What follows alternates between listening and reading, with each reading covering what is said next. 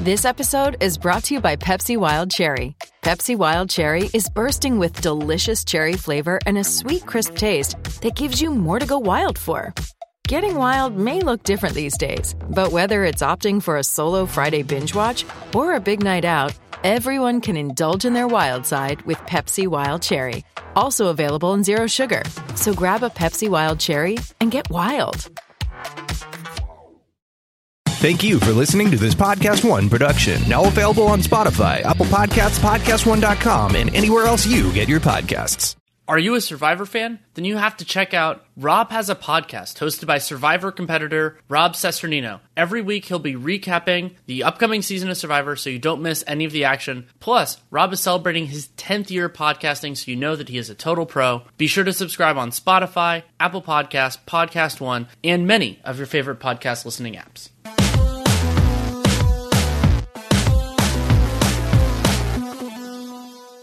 Welcome to Real GM Radio. I am Danny Lurie, your host, and so happy to have you with us for this episode. My guest is Jared Dubin, talented freelance writer. A lot of his work is at 538 now, but he is producing good material all over. And also, he has a really interesting Patreon that you can check out. But we talked about a lot of different concepts about the trade deadline, title contention, and everything in between. And so it's a wide-ranging conversation. You know, we get down some tangents, potential playoff series, everything else, but I think you'll really enjoy it. Episode is brought to you by BetOnline. Go to betonline.ag and use that Podcast One promo code for a 50% sign-up bonus. And I also want to let you know that we are now on Spotify. So if those, I've been asked about that at various moments in time. So if you prefer to use Spotify and you've been toughing it out, not using it for this podcast, you can check it out over there. Really do appreciate that. This show runs about an hour 10. I hope you enjoy it. Thanks so much for coming on. Thanks for having me, man. Appreciate it. This is always, now that the league changed the trade deadline, a really interesting time to kind of take stock of where things are, because we know what these teams, broadly speaking, are going to look like. You know, there could be some buyout candidates here and there. I mean, it's possible Marvin Williams and MKG are two of the bigger names that get moved in that circumstance, and obviously the trade deadline has already passed. So I'll start with opening the floor to you of just your big takeaway of February so far. I'm actually working on something right now. I think we're kind of underrating how much the Bucks might be better than everybody else. You look at it right now, they're 46-8. The next closest team is the Lakers, who I think are 4.5 games back. That's an enormous amount at the All-Star break. And you look at it in net rating, the Bucks are 4.3 points ahead of the next closest team, which is the Lakers. That's the same as the difference between the Lakers and the 11th place team. And going all the way back to 1997, that is the largest difference in net rating between the first and second place team. It's the Bucks to the Lakers and the 97 Bulls to the 97 Pistons, both 4.3 points in net rating difference.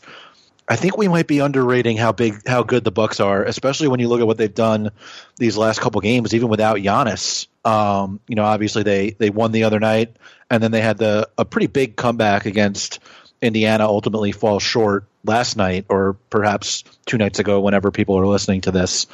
That team is just really, really good, and they don't do anything poorly, and they didn't even need to make any big moves at the deadline. And then they went and got essentially the perfect buyout guy for them in Marvin Williams. It's scary how good that team is right now. It is, and to use comparisons for last year. So last year, using Cleaning the Glasses garbage filter, the Bucks had a 9.1 point differential, and this year that's 11.8. And worth remembering that last year's number 2 team was the Golden State Warriors. They don't exist anymore. Last year's number 3 team was the Jazz at plus 6.7. Using Cleaning the Glasses filter, the Celtics actually jumped the Lakers, but they're both close. They're about plus 7. And it is such a strange circumstance, because there is this combination of feelings, which is the Bucks were also the best regular season team last year, and they not only didn't win the championship, they didn't even make the NBA Finals, but both the team that beat them and the team that was the number 2 in the NBA, which are 2 different squads, both don't exist in that form anymore.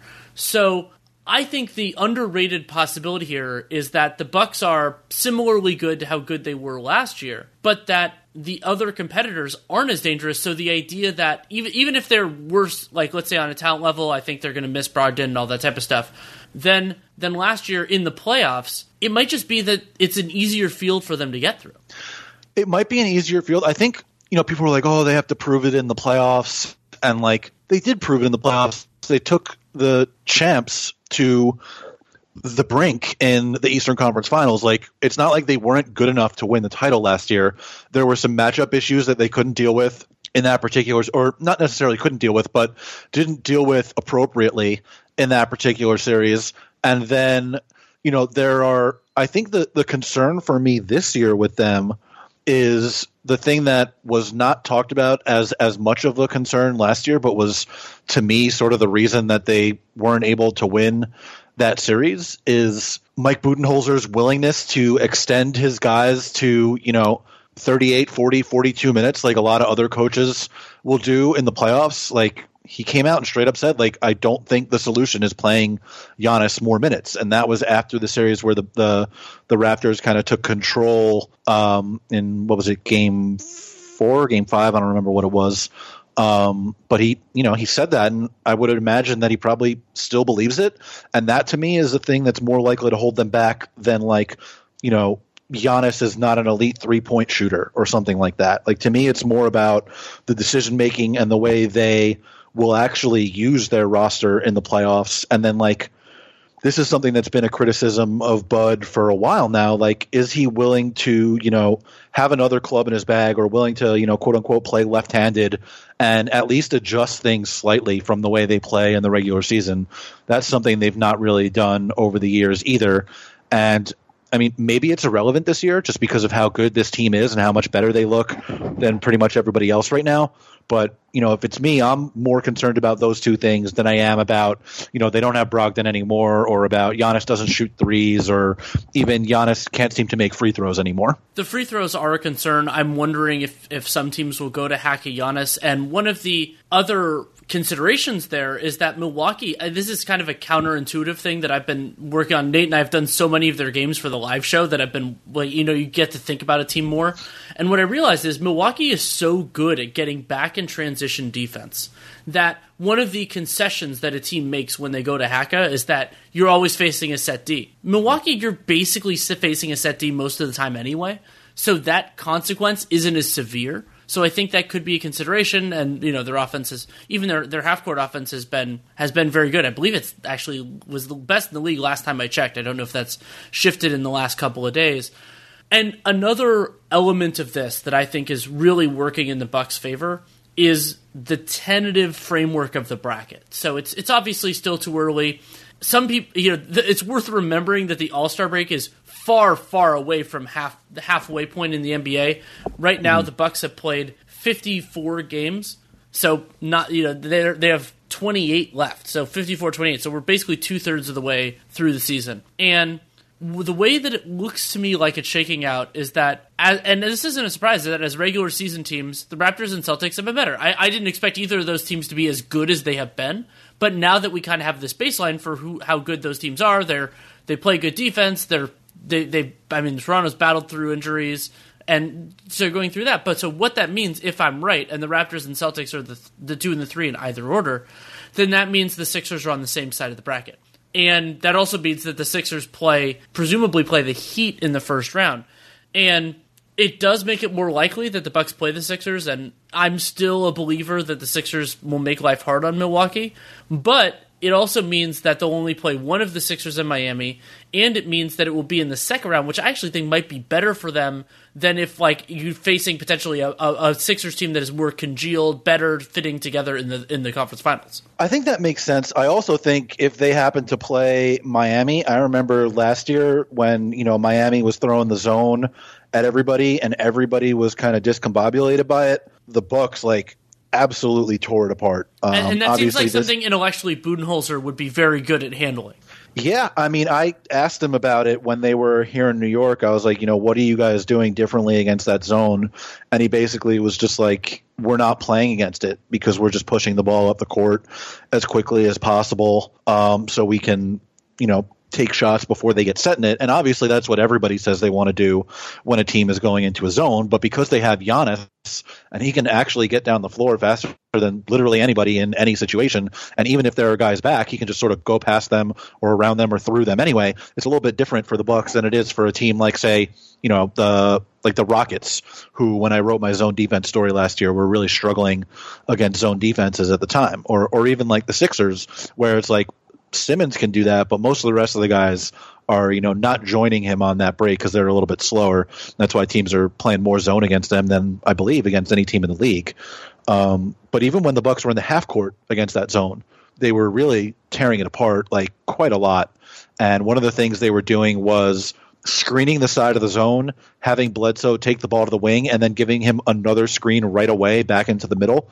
And that worked really, really well for them. And I'm interested to see if they do wind up playing the Heat and the Heat do wind up using a lot of their zone, how Miami adjusts to that. Because it's not the most complicated thing in the world, guarding one screen and then guarding another screen back in the opposite direction.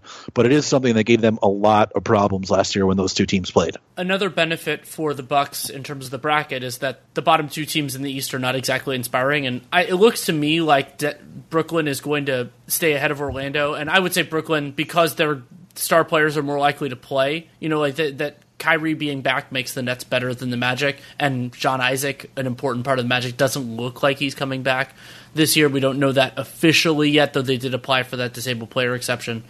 And right, if they applied for it, doesn't that mean essentially he can't come back? No, that mean if it's granted, then that means that means the doctors expected it. It doesn't mean that he cannot. Basically, you can defy the doctors. But also remember, Orlando basically did use it, so it's not like they got any back. I don't even know if it was granted. I haven't heard anything definitively on that. But basically, what that means is but in this case, it probably does, because I believe the standard is more likely than not that they won't be available to play until the end of the playoffs. And so if they expect that it's more likely than not that a player won't be there for the playoffs, then we're talking here late April. We're not talking June. We're not talking late June. So that would be pretty significant. So I think that's a fair assumption. But yeah, I haven't heard if it was granted. That's something I should look into. But either way, I mean, I think the Bucks, it could be one of those maybe like more of a rock fight 4 or 5 game series, but I don't think they would have too much trouble with the Magic. The Magic's offense would just flatline against them, and Orlando doesn't have the shooting to even have hot games that would really give the Bucks trouble. There's that stat about how a lot of the Bucks only have 8 losses, but a series of them have been to teams with the high water mark of their 3-pointers for the season. And that makes sense because that's the shot that Milwaukee concedes, and it's high variance, so if it goes in a lot, then that makes the Bucks more vulnerable. And yeah, I think they're really well situated. Also important for them that the Lakers didn't make any additions at the deadline. And, I mean, the two highest profile, the 2 buyout guys that we know already, not that they were perfect fits for the Lakers, but it looks like those guys are going elsewhere. Marvin Williams to the Bucks and MKG to the Dallas Mavericks. And they didn't get Andre Iguodala because he went to Miami. They didn't get Andre Iguodala because he went to Miami. So it's going to be harder for the Lakers. And Derek Carlson is staying retired, so they're not getting him either. That means it's going to be... the Clippers beat them for Marcus Morris. Sure. So it's going to be harder for the Lakers. The Clippers beating Marcus Morris might be a challenge because the Clippers could win the West as well, so they don't get as much of a benefit there. And we'll see. Maybe Iguodala being in Miami actually affects things because Miami could face Milwaukee in a second or a conference finals round series, depending on how things shake out. So I think that the Bucks are looking good in the East, and then the West is just. I think that I'm still sorting out those teams. I watched a lot of the Lakers on Wednesday night because we did them for the live show, and I'm very conflicted on the Lakers because when they're humming, their defense looks great. Their offense, even last night against the Nuggets, there were times where they were struggling, but then they had some high pick and roll with Davis. Davis hit some threes in overtime. But LeBron doesn't look to me to be the same scorer that he was. His passing is still ungodly and all that. And he's playing much, much better defense, which is good. And it's important for the Lakers' success this year. It's a big part of why they've been the best team in the West in the regular season. But thinking about how they scale doesn't exactly fill me with confidence the way that it has some other LeBron teams that were going into the playoffs. Yeah, I mean, for me with the Lakers, my issue is, and look, I mean, if you have LeBron and Davis, like you are a title contender, and especially when you have a shooter who, when he's on his game, like Danny Green, is, another guy that you can count on all the time. And obviously he's played in probably certainly more important games than Davis, and more important games than just about anybody else in the league, save for LeBron, right? Like between the Spurs and then last year with the Raptors. I mean, he's been in so many big games. It's not like you have to worry about Danny Green, except for like when he's trying to take a floater and the occasional like, what are you doing, Danny type of pass. But the issue for me is like the Lakers have been playing big all year, and it's worked really well for them. When you get in the playoffs, do you trust JaVale McGee and Dwight Howard to split 36 minutes a game? I'm not sure how you can game out whether or not you should until you actually see them in that setting. I do think it's a little bit of a concern, and why I would like to see them get, on the buyout market, sort of like a combo big man type that can guard centers so Davis doesn't have to, but can also, not just be a pure lob threat, because I don't think Kuzma necessarily fills the type of big guy they're looking for next to him. And then the point guards, like Avery Bradley's not really a point guard. Yeah, they don't really have anybody I'm comfortable with handling the ball other than LeBron. Yeah, so it's like there's two spots there that I don't know what they're going to do. Essentially the two spots next to LeBron, AD, and Danny. Maybe it's KCP, maybe it's Avery Bradley, maybe it's both of those guys. Maybe it's Kuzma, maybe it's Dwight, maybe it's JaVale, but right now I don't know who it is, and that would be a slight concern to me, because having options is good. Knowing who your guys are is better. Having good options is better too, because then you could, and that's one of the differences between them and, let's say, like the Clippers. Like I like the Clippers' possible lineups combinations better. Like they have fewer holes, and yeah, LeBron's going to play a ton of minutes, so that those concerns aren't as real. But we saw it last year with Joel Embiid, that a team can lose a lot of ground when their star is off the court, and it can be hard to reconcile that. And if they try to have Davis on the floor during those minutes, then that's less time for LeBron and AD to play together, and you get into all those problems. And the other big concern that I have for the Lakers in terms of championship window, this isn't about getting the best record in the West or anything like that, is that when you think about them facing the teams that I think are their two clearest opponents, I've said for me the top contending tier has been three teams basically since the beginning of the year. It's been the Lakers, the Clippers, and the Bucks. The Bucks have the single best rim protection defense in the league right now, maybe in the history of the NBA. And the Lakers do a lot of their damage there. And so the Bucks do overhelp. Sometimes they freak out. Maybe they'll give up shots. But remember, I talked about just the basic idea that the Lakers don't have other guys who can handle the ball. So if the Bucks can use their length and close out, then those guys have to make dribbles and decisions and pass and all that, and it creates big problems. And then against the Clippers have, I think their defense is going to step up. They have players who can do that. They have a history of it mostly in other cities, but that's okay.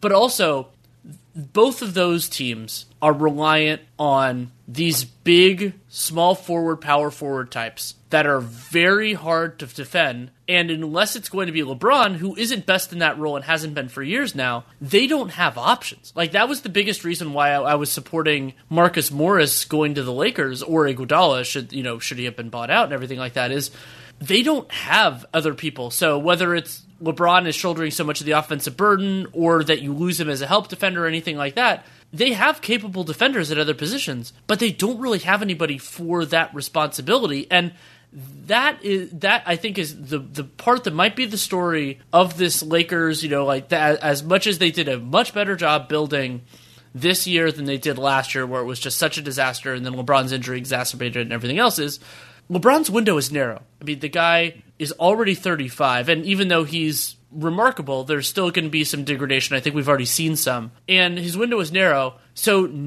basically, Kyle Kuzma, they made a bet that Kyle Kuzma could be a part of this, and I don't feel comfortable with that. I'm kind of in the same boat with Kuzma. So there are, I think, three things that you said that I want to get thoughts in on. The first one is the specific potential issues for the Lakers against the Bucks in terms of the rim protection. That's something that I hadn't thought about, and is a really good point, and it made me really angry that I didn't think of it myself. Then the specific issues against the Bucks and the Clippers in terms of having big wings to guard them. I think they're going to try to get by with like smaller guys against that guy, or even Kuzma against that guy. But, Danny Green can guard some threes, but he can guard like Paul George type threes that get by on, smoothness and being able to blow by guys and things like that. I know they've been teammates there for Kawhi's whole career, so we haven't seen him try to guard Kawhi really yet. That is not going to go well if you try to put Danny on Kawhi. He just doesn't have the strength to deal with him, and then certainly he doesn't have the strength or the size really to deal with Giannis. You put him on Chris Middleton, I think you'll be okay, but against Giannis, it's going to be a problem. So I do agree with you that they have that specific issue defensively. I think that their thing is they're going to try to overwhelm you with their size on the other end, and that's where the question about Dwight and JaVale comes into me. Like, can you really count on those guys when you need to? The second thing that I wanted to mention was with the options that the Lakers and Clippers have in terms of the guys who are going to play next to their stars. The thing that leads me to think the Clippers' options are better is that depending on who they throw out there, even the other three guys surrounding Kawhi and PG, they can go so many different directions and throw you so many different looks. With the Lakers, really the only different look they can present is, are we going to go big with Dwight or JaVale or quote-unquote small with Kuzma? The other two guys, whether it's Danny or KCP or maybe both of them, and then Bradley or Rondo or Caruso, like nothing's really changing about the way the Lakers are playing because LeBron's going to be handling the ball anyway. You'll have either one shooter or two shooters out there with them, and the only thing that changes is whether you're big with one of the centers or small with Kuzma. The Clippers can show you so many different options depending on whether they're using Beverly or Lou Williams or Landry Shamet or Marcus Morris or Montrezl Harrell or Zubac. Like any combination of those guys changes things significantly. They're a little bit more able to shapeshift than the Lakers are, and I think that that's especially important because you need to be able to play different ways against different teams. Yeah, I think that's a huge point, and also I trust Doc Rivers to choose the right matchup for the right time more than most coaches. I think that he knows what his guys are, and to me, that's one of the lingering effects of that series they had against the Warriors last year was they had some really good counters, and sure, the Warriors team they were facing wasn't exactly the same one that was dominating the league due to injuries and everything else, but they did a nice job of punching over their weight. And I always remember that when a coach does that. I also thought, even, again, with the injuries, Nick Nurse did a good job of that last year. I think that even with different personnel that could happen again this year, Stevens has done it too. So if that was a potential second-round series would be really, really exciting. But yeah, I think that the Clippers, and adding Marcus Morris helps there, just another guy to throw at some of their assignments, and he does bring downsides. I mean, Morris has, offensively, he can shoot, but there's a difference between being a capable shooter, a willing shooter, and the other things you can take off. He is not a low-usage guy most of the time, so that could be a big problem. But just having another big body who can slow down LeBron, maybe slow down AD a little bit, really does have some value for them. Yeah, I mean, we were literally just talking about the relative lack of guys the Lakers have to throw at big wings. I mean, the Clippers have Kawhi, PG, Marcus Morris. Like, you could even try, like, JaMychal Green. Like, I don't know if throwing Harrell on Giannis would be a good idea, but you could try it if you want to. They could try it with Zubac. I honestly don't think it would be the worst idea.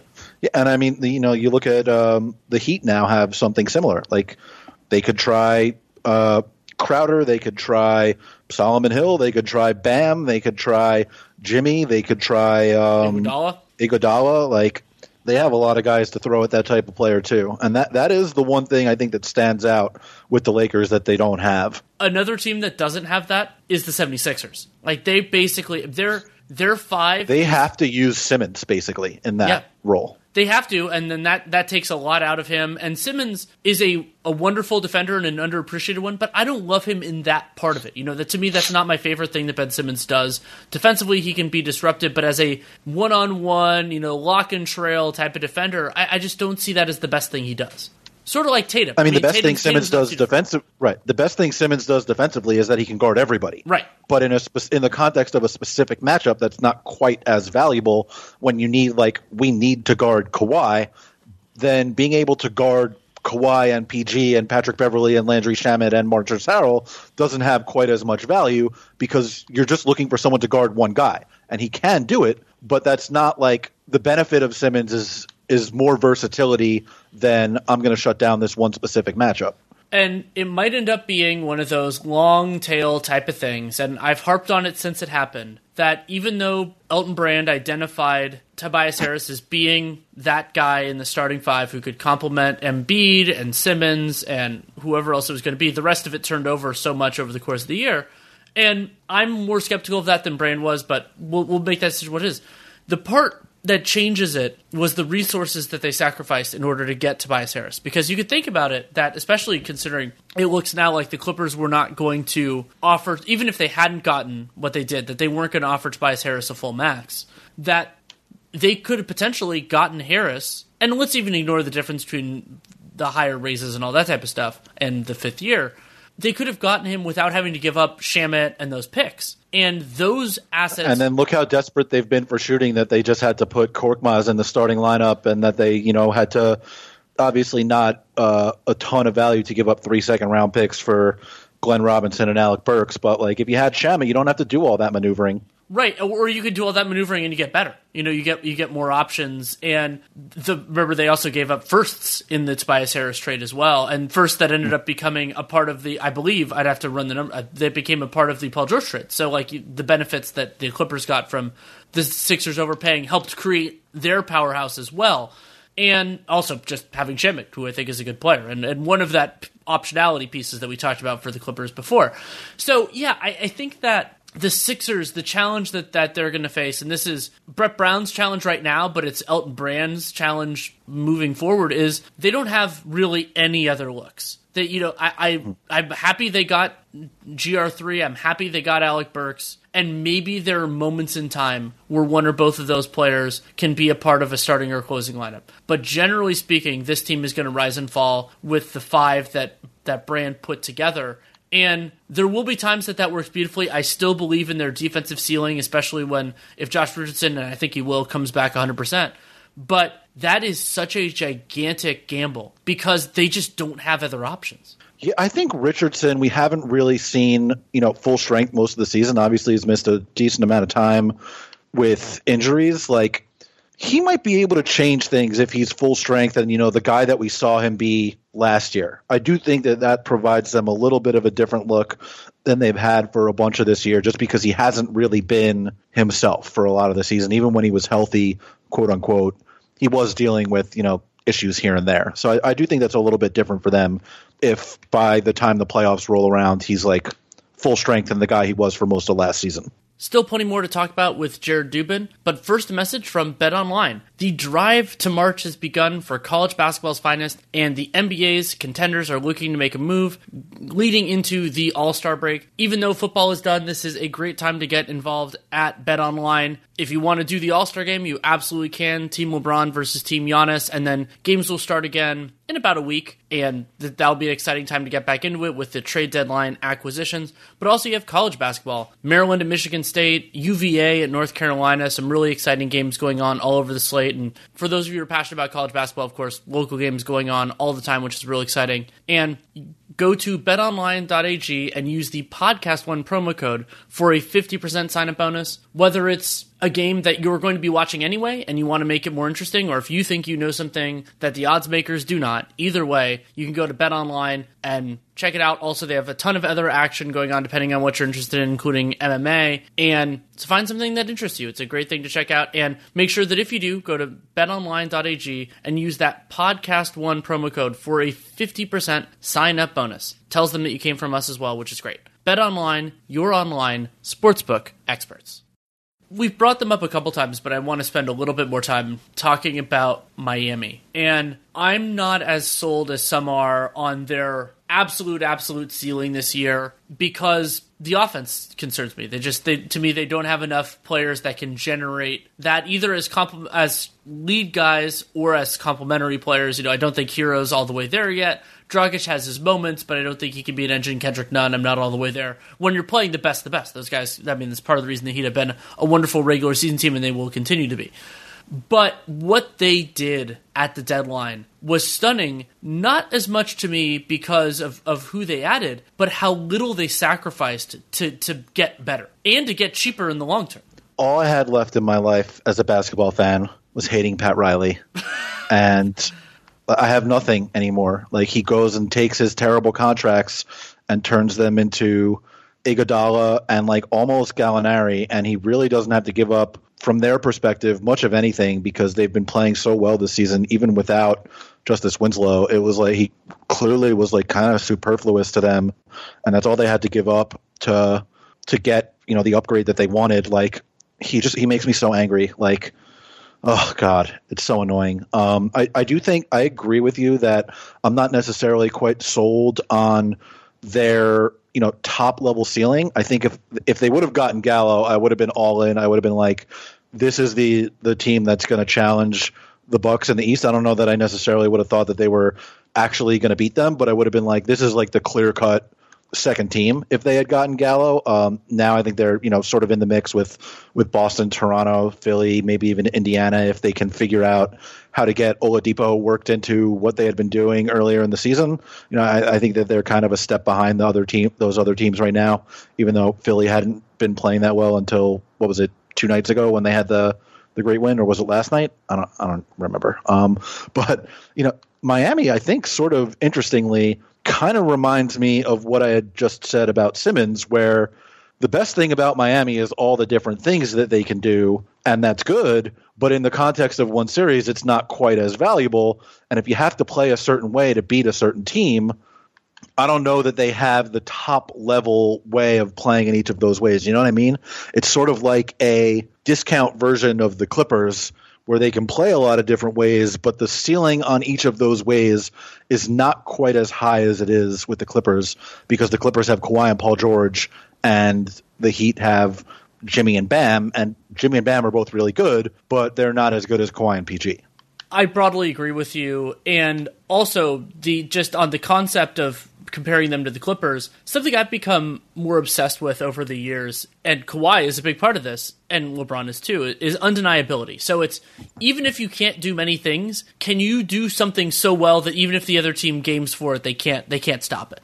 And Kawhi's mid-range, Kawhi ball, all that type of stuff, that qualifies. But Miami doesn't really do anything on either end of the floor that I think fits. And the versatility for them, I'm trying to piece together in my head how a Miami-Philly series would shake out, because both of those teams have so much more defensive upside than offensive upside. And one concern that I have from Miami's perspective there is that, yeah, they can do some of these zone concepts. I trust Spo as a playoff coach significantly more than Brett Brown. But Joel Embiid, to me, has the potential to be not only the best player on the floor, but the way he can attack a defense is a lot harder unless Miami does some really cool scheme stuff trying to get the ball out of his hands and deny entry passes, that sort of thing. I could see a circumstance where Embiid wins the Sixers 1 or 2 games and that their defense and the rest of them is stifling enough that they do it. But that would be a really fascinating series. Miami, you would assume, basically plays zone like more than any team has played zone in any playoff series in that case, in that particular series, right? Yeah, I mean that's the leader in the clubhouse as of now for me. Yeah, I mean, I'm trying to look this up right now, based on the games that they've played so far. I know that Miami played a significant amount of zone against them earlier in the year. Yeah, so they played zone on 41% of possessions in one game, 40% of possessions in another game, and 25% of possessions in the third game against them. That is the first, second, and third most any team has played zone against, or first, second, and fourth most any team has played zone against Philly all season. Dallas played 35% in one of those games. And let's see. There have only been – so, yeah, those are in the top 5 most zone games, or sorry, top 7 most zone games all season. So it would be, and you know what else is all crazy? They don't play each other at all between now and the end of the season. They're done. Yeah, they only play 3 times. Yeah, and so they're as far as when I checked the schedule, I think all of those games are done, and so then that means we're going to get even less data to work with, and I think that series is looking pretty likely. 30 games out, we don't know exactly where things are going to go, and it's possible that one of the teams could try to move their way out, and I think the way to do that would be below. But that requires the Pacers winning some games. They've been dealing with this losing streak, and the passage of time will help just because Oladipo is going to get healthier and they can do some better things to figure out how to use him. But yeah, I mean, the East is going to be fascinating, and also something to keep an eye on for the top end is even if Boston and Toronto are very motivated to be in the 2-3s, they avoid Milwaukee as long as possible. They're probably going to fight pretty hard. The rest versus pushing is going to be a big challenge for Stevens and Nurse when you consider the huge difference between the 7 seed and the 6 seed this year. Mm-hmm. Yeah, for sure. And I mean, those two teams are going to have to play each other in the second round. And the home court there. That's another great point. Yeah. But let's jump to the West. I mean, there are a couple different. We've already, of course, talked about the Lakers and Clippers a fair amount here, and the Rockets are the other gigantic discussion from the trade deadline that we haven't discussed. And I'm so happy they made this bet at some point. I don't know if this was necessarily the year that I would have liked it most, just because I don't think this is their best year of contention. But I'm pretty excited about it. It's super fascinating, and like, look, I get people being angry about teams going to one extreme or another, but like, I don't see how people can complain everybody plays the same way and then get angry about the Rockets playing so much differently than everybody else. Like, those two complaints seem kind of incongruous to me. I think it's really fascinating, and I think it's probably something that Mike D'Antoni has been wanting to do for a while. I believe it was Simmons that brought this up, or maybe it was Zach that brought this up, where D'Antoni has been talking about like his one regret from the Phoenix years was that they didn't go all in enough. Can't say that about the Rockets. They have gone completely all in on what they've been pushing the edges of these last few years. And something that I'm interested to see is how much this changes their shot distribution, just the Morty ball rate that they've got going. I wrote something early last season on the erosion of their math advantage, because essentially everybody in the league started playing like them, and it seemed like they had hit a ceiling in terms of the percentage of their shots they could take from inside the restricted area or inside the paint and outside the 3-point line in like the lows.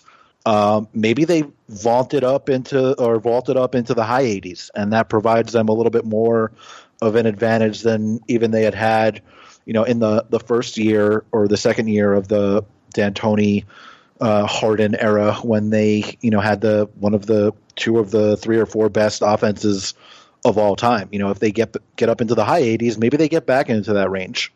That's a really good thought, and I think that's a part of the rationale.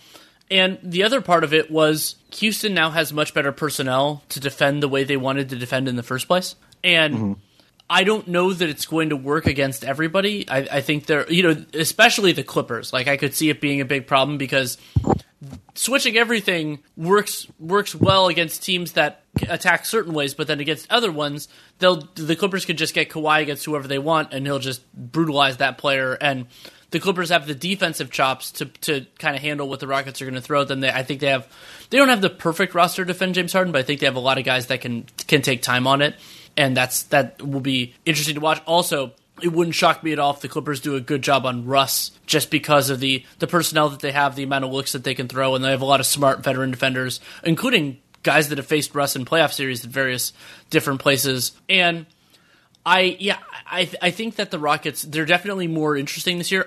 This was a question Nate and I got in our Patreon mailbag that came out on Wednesday, was did this improve their title odds? And my answer was absolutely. Even with the possibility, which I don't think is necessarily true, that they didn't improve on a talent level, the idea that when you are not the best team, the biggest way, other than improving a lot, to strengthen your title odds is by increasing your variance. Because increasing your variance means that you can win a series or win 2 series, and there's a chance that it all falls apart, but there was always a chance that it all falls apart, and you actually decrease that by increasing your variance. Yeah, I agree with that. Like, I think in a certain sense it comes down to, like, if you're not the best of the best, get weird. Teams should not be afraid to get weird in the micro sense, like the Raptors are doing this year, where they're changing their defense all the time, I said micro sense, right? Not macro. Get weird in the micro sense like the Raptors, or get weird in the macro sense like the Rockets. I think that's a perfectly viable strategy to raise the ceiling of a team that may not be the most talented. I do think one of the interesting things that motivated the Capella trade, even just apart from having to change your team up a little bit, and this is something that Kevin O'Connor brought up, and like, Kevin, so sorry about your dad, man. Like, he told us all yesterday that, you know, his father passed away a couple days ago. It's really terrible. And, you know, he had sort of been sharing that journey that he'd gone on with his dad's cancer diagnosis over the last couple of years. He's been sharing that on Twitter. You know, prayers go out to the O'Connor family. I think it's him and his mom. Yeah, that it's terrible. And this was like at the deadline, Kevin made the point that the Rockets had gone from the most screen and roll heavy team in the league to the least. And that's what Capella's best at. And if you're not going to have him doing the thing he's best at, he sort of becomes superfluous and you can just get somebody that fits better. And now he's in Atlanta and they are the most screen and roll heavy team in the league. So that'll probably work really well for him there. And that ties in with another one of the big storylines that happened at the deadline, which was teams that had a lot of cap space betting against it. And in one case with the Drummond trade, teams making opposite bets. And for Atlanta, the biggest part of it for them was functionally they traded probably the 16th pick in the 2020 draft for Clint Capella. And so there, I mean, they were looking at more cap space than anybody would have known what to do with in a weak free agent class.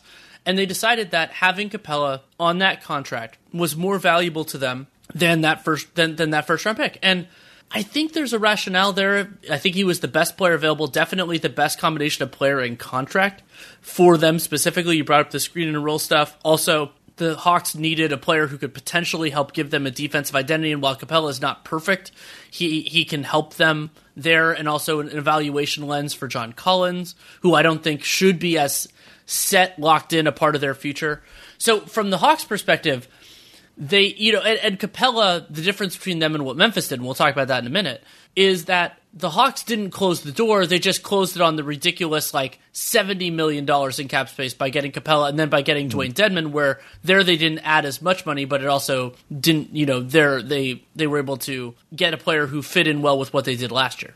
Yeah, that was the point I was going to make. Like, Atlanta, yes, they took on a bunch of money for next year, but they've still got, I think, like close to 45 or 50 million in cap space potentially.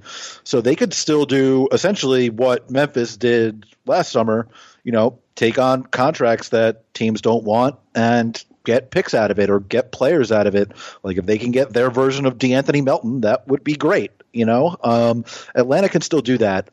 Memphis, you know, as you mentioned, and I think you and Nate talked about this on the podcast, and then Nate talked about it with Hollinger on their podcast, where they vaporized just about all of their cap space, I believe, for the offseason, and that obviously forecloses the opportunity of them doing the same thing they did last summer with great success.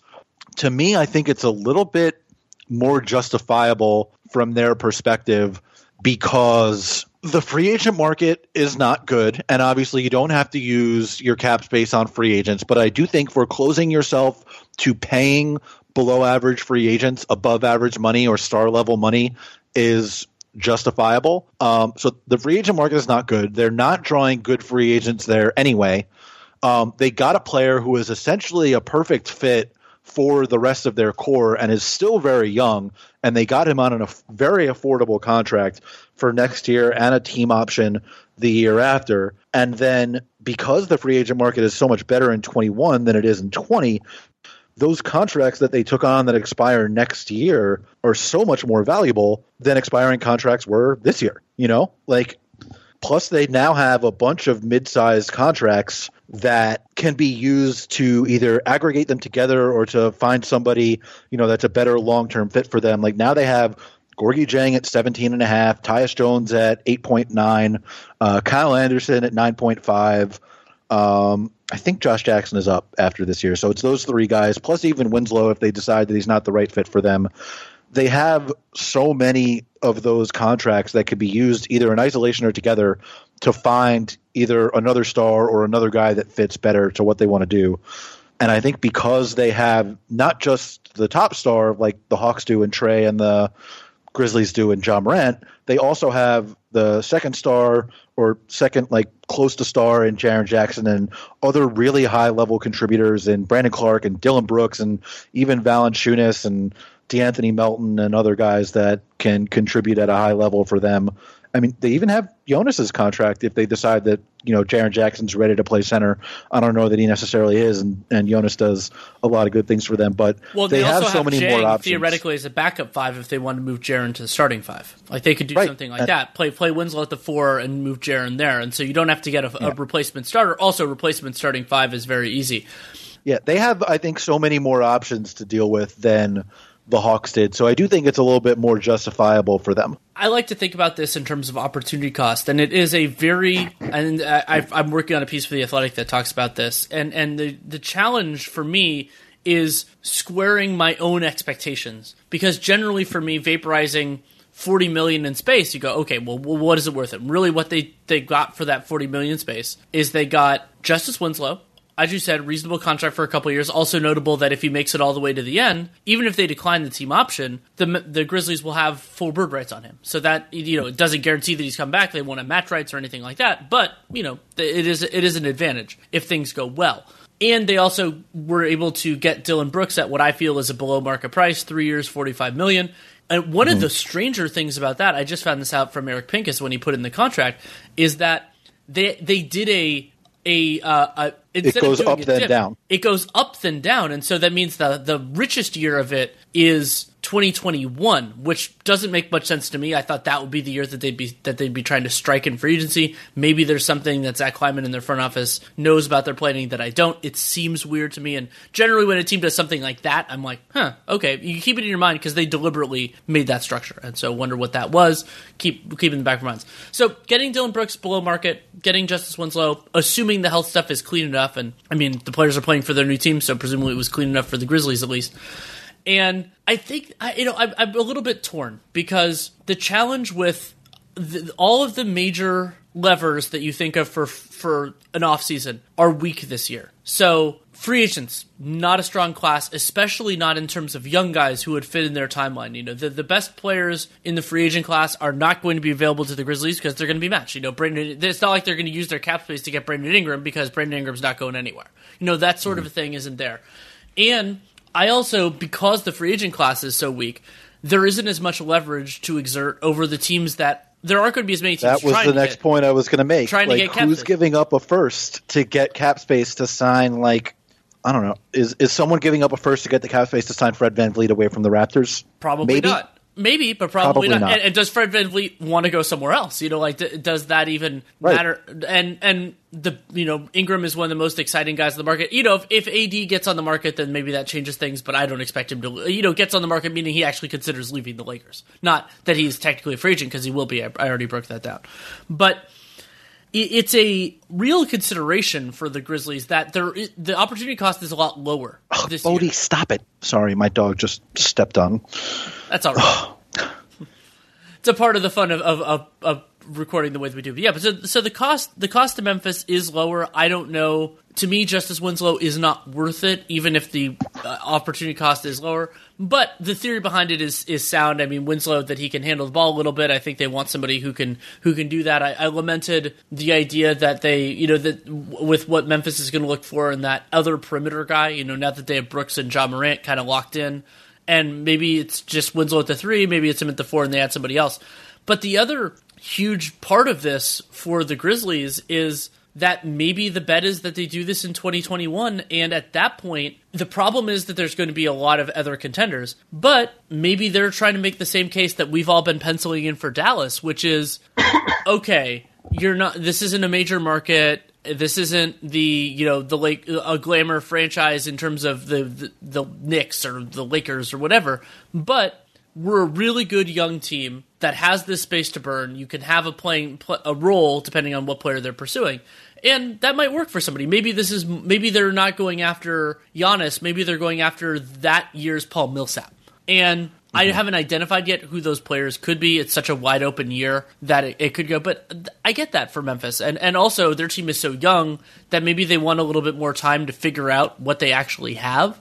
But it is a pretty significant thing. And then the other part of why, this is the part that makes me queasy about it, I was getting at this before, is while a lot of the levers are going in the direction of this not being as valuable, the part that is too hard for me to write off now is that you never know what could present itself. And that could be a team needs a facilitator for a trade. So it's not that they're signing high-profile free agent X. It's that they're trying to make a trade for, I don't know, Karl-Anthony Towns, Giannis, whoever that player is, and there aren't that many facilitators around right now. And maybe they could exert some value there. It's not going to be as much as, like, obviously the Thunder got for Paul George or the AD trade or anything like that, but it can be value. And really, functionally, that's the role that the Grizzlies actually played in the, if you think about the Warriors' whole situation as an ecosystem, they were more of a facilitator than anything else, and there can be value there, even if we don't see it at the beginning, and even if some teams going into last offseason didn't see it and just took themselves out of that race.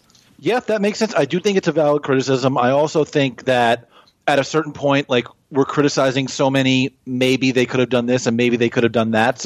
Right. And I think that's totally fair. And it's also hard because it's my instinct, and a lot of the factors here are going in favor of this not being a tough thing for Memphis. Another loser in that sense of the trade deadline is that Memphis, if it looks like they're going to be competitive this year, yeah, they did trade Jay Crowder, and I mean, Iguodala wasn't playing for them. But the pick they're sending to Boston, not only is it looking like it's going to be the 2020 draft, but it's going to be a worse pick than we anticipated. And Boston benefited a lot from that dynamic in the Kyrie Irving trade. It was the mystery box, oh, hey, what's that pick going to be? It ended up becoming Colin Sexton. And now I think they're being hurt by that. The Memphis pick, that's going to be the next great way that Boston gets better. And now it's, it could potentially, if Memphis makes the playoffs, let's say the Lillard injury is worse than we expected, Memphis continues to play well, that could end up being, like the 16th pick in a draft that people don't like. Instead of being the same thing happened to them last year with the Kings pick. Absolutely. That's another great example. And I think that, even though they lost Jay Crowder, I think Memphis might have actually helped their chances to make the playoffs this season with this trade by cutting Solomon Hill out of the rotation, giving more minutes to Kyle Anderson, who, just because of his passing, makes for such an easy fit with their other guys out there, and because he's so low usage and he's such a good passer, and he's just such a different player than so many of the other guys they have on their roster. I think he makes a lot of sense starting for them. I think we've seen that over these last couple games. And then when Winslow comes back, he's such a connector piece that allows you to play in so many different ways. You can play him at the 4, you can play him at the 3, you can use him as a small ball center, you could use him as your backup point guard if you don't like what Tyus Jones is giving you on a certain night. Like, he just gives you so many different looks, and just from one player to be able to provide that many things, once he ever gets healthy, if and when he does, that I think is a benefit for them too. And then just what you were talking about with the potential of going after somebody in free agency, I think obviously Dallas has the advantage of having Luka. The Grizzlies have the advantage of their second and third stars not being on big contracts yet, like Porzingis is. Their best guys are going to be on still their rookie deals. John, Jaren Jackson combined are going to make far less money than Luka and Porzingis. However, there's a counter, which is that Dallas has the benefit of an owner who is willing to pay. Like, we know that if Dallas has the opportunity to get somebody good and then have to pay Luka on top of that Mark Cuban is going to do it. We don't know that with Robert Parra right now. That's definitely true, but just in terms of having the cap space available to pay the star, sure, I do think the Grizzlies have a little bit of an advantage just in terms of their star guys are going to make less, and it's better to have to trade a supporting guy to create a little bit more space than it is to have to trade a starting guy. Also, the Grizzlies will have flexibility that summer. There are going to be so many teams with cap space that if they need to clear a little bit of extra, there are a lot of different ways that they can do it. They can trade Kyle Anderson. They could stretch Kyle Anderson. Same thing with Tyus Jones. Both those guys are going to make about $9-10 million that year. Valanciunas will be making 14. That's not a terrible contract. We don't know exactly where the cap is going from here. But yeah, so they don't have... That might not even be starting center money by then. It depending. I mean, maybe starting center money is actually going to go down, but we don't know that with the overall dynamics in the league. But yeah, I think that's going to be a time to strike. And it's possible another kind of pin to keep in there is there's an outside chance that Memphis could actually push back to 22. The challenge there would be Jaren Jackson's cap hold goes up, but if Jackson ends up being one of those players who is good, but isn't quite max player good, you could either agree to an extension and then lower his number immediately, or they could have an understanding that, hey, if we get a star, then we're gonna, and you get a lower cap number, then we'll lower it and move it that way. Because Ja still is so far away from his own boost that could end up really working for them. And then Ja and Brandon Clark will be restricted in the same year, and that's 23. So they might have another chance at this. We'll have to take a look. And I still don't love this move for them, but the possibility of it working out is there. And then the other weird group of teams for me, and some of these have resolved with buyouts, a couple of them, is that there were a bunch of teams that had these narrow pathways to use contracts to get guys that are already under contract, to get guys, use expirings to get guys that are on multi-year contracts. And to an extent, that's what the Cavs did with the Dante Exum Jordan Clarkson trade. Was Dante Exum signed for another year? We'll see whether that works out, but that was kind of the theory behind it. And in some ways, Cleveland did that with Andre Drummond as well. But the Mavs had that with Courtney Lee. The Pelicans had that with Darius Miller, who inspired me to write an entire piece about the concept of the walk-in trade exception. And a couple other teams had these expiring contracts that they just basically let wither on the vine. OKC did this with Andre Robertson, and that was a little bit weird to me because in some ways that was found money because there are always teams that are looking to shed multi-year contracts, even if it wasn't as pressing for some of them. Yeah, I mean, it's possible just that the guys that they wanted to get were not available in that type of trade. You know, not everybody's going to be willing to trade those multi-year guys, especially if you're looking to take on a multi-year guy that's like actually good. Right, like San Antonio, for example. San Antonio might not have wanted to trade Rudy Gay, who is a player that I had brought up for this idea. Yeah, I mean, it's entirely possible. Like, let's say the Thunder wanted to get Rudy Gay, who would have been, I think, a pretty decent fit for them as, another one of those guys, like, backup Gallo as another 3-4 type off the bench. Maybe San Antonio didn't want Andre Robertson and second-round picks. They're still trying to make the playoffs too. Maybe a doomed attempt, but obviously that streak is important to them. They don't make midseason trades really anyway. It's possible those types of deals just weren't available. The teams that I think are more worthy of criticism for not trading their expiring guys are the Charlottes and the Knickses, where you really couldn't have gotten a second round pick even for Marvin Williams, or you couldn't have gotten a second round pick for Wayne Ellington. Those are teams that have so many holes on their roster and have players that have seemingly actual value. Like Marvin Williams got snatched up in 8.5 seconds on the buyout market.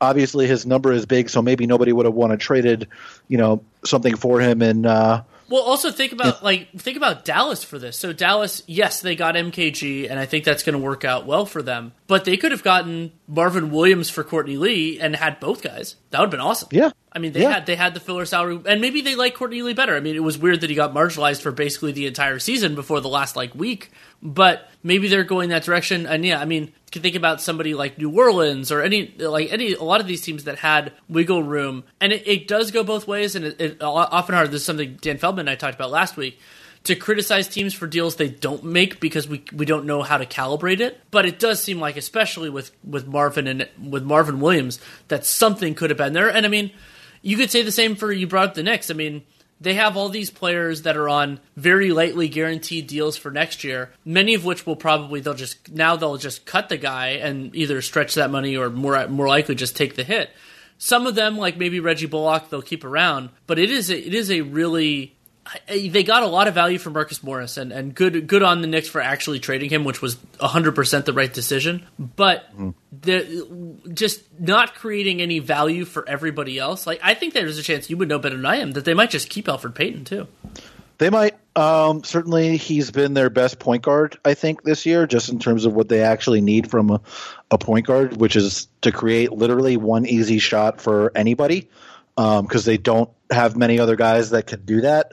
I'm not 100% sure they'll keep him, especially because it looks like obviously the front office leadership is going to be changing. And if Scott Perry is not there, there's not anybody with, ties to Elfrid Payton that wanted to bring him in and is his quote unquote guy. I don't know what Leon Rose feels about Elfrid Payton. I don't know what World Wide West, if he's joining in an official or unofficial capacity, thinks about Elfrid Payton. Obviously, Scott Perry is much higher on him than just about anybody else, so that obviously affects things in the future. I think it was probably a little bit harder for them to trade someone like Taj Gibson or Bobby Portis, just because the size of their salary makes it probable that you have to include somebody that's like actually worth something or is just such bad money in a deal, and that complicates things. But Wayne Ellington's only making like $5 or $6 million a year. Like the Lakers couldn't have used him for Bullock, Rondo and nothing. Yeah, Bullock, same could thing. have gotten for DeMarcus Cousins. Like, granted, the Lakers are not an asset-rich team, but somebody could have done something. DeMarcus Cousins and 1 second-round pick is better for the Knicks than having Bullock, who they're not doing anything with. I think that them and Charlotte are the teams you can criticize more so than playoff teams where you may have just not been able to get the kind of guys that you wanted for those salaries that don't make sense on your roster, and that'll just die on the vine. Last thing I want to talk about with you, we're about 2 months from the playoffs, and one of the big things, of course, we'll both be watching is the new faces in new places. I think that kind of goes without saying that we'll keep an eye on that. But I like asking people, so you get a week off of thinking about this, but after that, what teams, what players are you going to be most interested in watching? I think it's sort of the teams in the second tier of each conference. Like, who is the team that's going to separate itself as being able to challenge the Bucks? Who is the team that's going to separate itself as being able to challenge, the Lakers and the Clippers and possibly, the Nuggets or the Jazz? Like, who are the teams that are going to step up and be in the conference finals against those best teams? That's kind of what I'm looking for, at the top end. The back end, like, who decides that they do want the best lottery odds, even in a year that everybody seems to hate the draft? I mean, everybody likes to say having the best lottery odds doesn't matter. We literally got a concrete example last year of it mattering. Like, the Knicks fell to 3 instead of to 6 or 7. Like, even though they wound up missing on, a top 2 that looks like it's much better than the rest, you certainly would have rather been at 3 than 6 or 7. That has value. Is there a team that says, screw it, we're going to go all the way to the bottom, whether it's the Warriors, who apparently are going to bring Steph back, so maybe it's not going to be them. Is it the Cavs? Is it the Hawks? Can the Knicks get themselves into that mix? Is it the Wolves? I think that's interesting too, just because everybody thinks it doesn't have value. It clearly does, and we got a concrete example of that last year. I will echo all of those, especially that second tier in the West. I just need to figure out who's good and who isn't from that group. That'll be a big question. The Rockets are high on that list for a bunch of different reasons. But then the other collection, and this is true in the West and not the East, is I call them the next teams. And so that is this group of young ones, and Dallas is better than Memphis and New Orleans. I would say they're probably the next ones, where we're not as much looking at how good are they right now. It's looking a year, 2, 3 out and saying, okay, this is the early stages of where this is going. So for Memphis, Ja, Jaren, Dylan Brooks, hopefully Justice Winslow, how does that look? And it's not about necessarily regular season wins and everything else, but then the giant one for me is the New Orleans Pelicans and Zion. Zion has been so fascinating, and in many ways he is the player that I thought he would be, and the question was, would it work? And I would say mostly it has. There's still, he's not going to shoot 40% from 3 forever, and hopefully he'll shoot better than 59% from the free throw line at some point. But he is physically dominant in a very different way that I think is really exciting. And now David Griffin, we all wish that it happened from day 1 instead of day 50, but he gets some time now to evaluate how this team is going to work. And New Orleans has the complete capacity to overhaul, because one of the key ways, and this is something I harp on a lot of when people say tear down Team X, is, well, what does that actually look like? And one of a key problem there, and this is something that Charlotte dealt with, is if you want to tear down and the players that you have on big money contracts are negative value, it is incredibly hard to actually do anything. And so that was part of why I was believing in the Hornets over and everything else like that. We'll see how that turns out. But New Orleans, as far as I can tell, every single player that they have on a multi-year contract is a value contract. So Drew Holiday, about $26 million a year after this year. JJ Redick, 1 year, $13 after this year. Lonzo, 1 for $11, isn't going to make everyone thrilled, but I think on the right situation, and that situation might be New Orleans, he's a really good fit. And then Melly and all their other cheap guys, of course, they're cheap. And I don't know yet if David Griffin has an expectation of where this all goes. And okay, what is Zion's best defensive position? What is his offensive position? Does Derek Favors make sense? But you get to watch a lot of Zion, and just like Ja, that's exhilarating. But also, as somebody who loves thinking about this from a general manager's perspective, figuring out where he wants to go with this is, and where I would go. That's something people someday say that something like, oh, if you got control of this team, what would you do? And if somebody asked me what would I do if I were the Pelicans, my answer would be, let me tell you in 2 months. Yeah, it might even be, let me tell you, in a year and a half. Sure. Very well could be. Zion playing a full season after having, the entire offseason to get himself, I think the concerns about him being fat or out of shape or whatever are overblown. Even clearly not in the best shape of his life. He's the most athletic player on the floor, and most times it's not particularly close. So, what difference does it make? But to get himself in even better shape than he is now, and come back and play a full season, that's a potentially much different player than even the guy that we see on the court right now. Maybe he can play center. Maybe he can switch on to anybody. We don't know what they're going to be, and we don't know what the rest of the guys are going to look like around him, and he's already this good, this fast, despite not even really being himself yet. You can take your time. There's no need. The rust, the physical and mental rust that comes with this, jumping into an NBA season midstream, but much more doing it as a rookie is incredible. And I think they need to take a lesson from the Anthony Davis era, where they were like, we have to start winning right now, and we're going to trade multiple first-round picks for Omer Asik and Alexis Ajinça, and don't do that this time. Take your time. There's no need to try to skip steps. You're going to level up at some point because you have that guy and he's that good, to the point where it's going to be almost impossible for you to not be really good at some point anyway. And the same was probably true of Anthony Davis if you didn't completely deprive yourself of all assets to improve the team around him. You don't need to do that this time around. Take your time, figure out what he is, figure out who fits with him and who doesn't. And because the other guys around him, even if they're not perfect fits, like you mentioned, they're all on pretty decently valuable contracts. You can turn them into something else and something good and something valuable somewhere down the line if you decide that they're not perfect fits.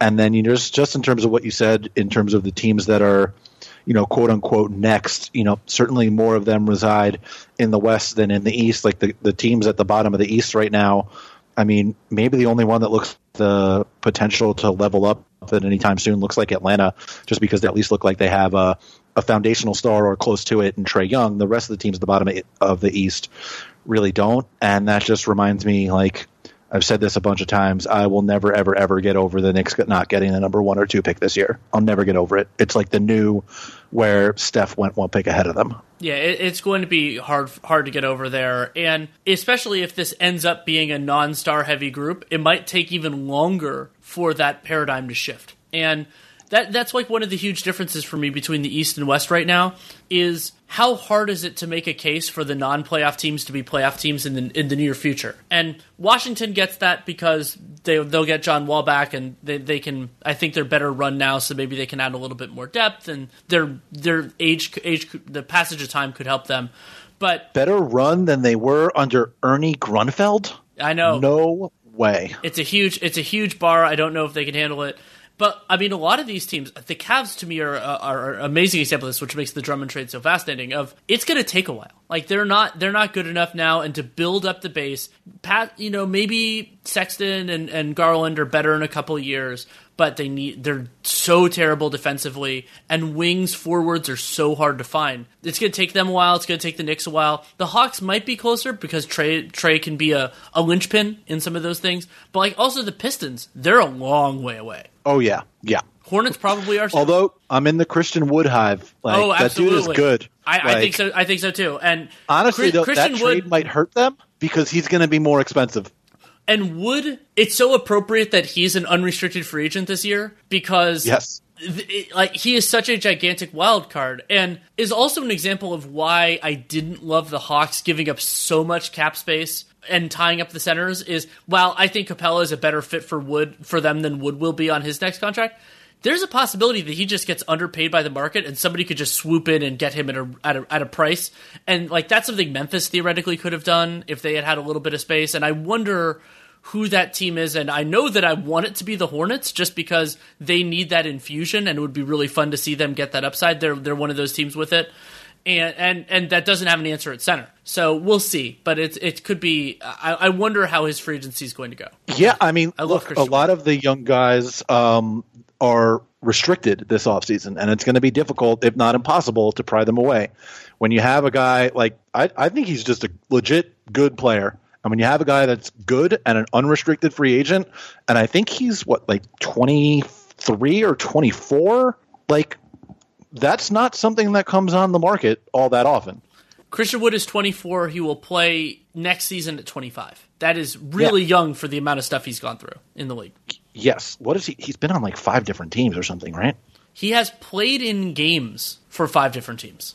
Yeah. That's and that doesn't even include his I remember Bodner's tweets about when he was going back and forth to Delaware and all that type of stuff, and then into Greensboro. Oh, yeah. I remember all of, process Twitter tweeting about, like, we got to bring up Christian Wood all the time back in the early days of the process. Well, I think we've covered more than enough ground, so thank you so much for taking the time. Always a pleasure. Thanks for having me, man. I appreciate it.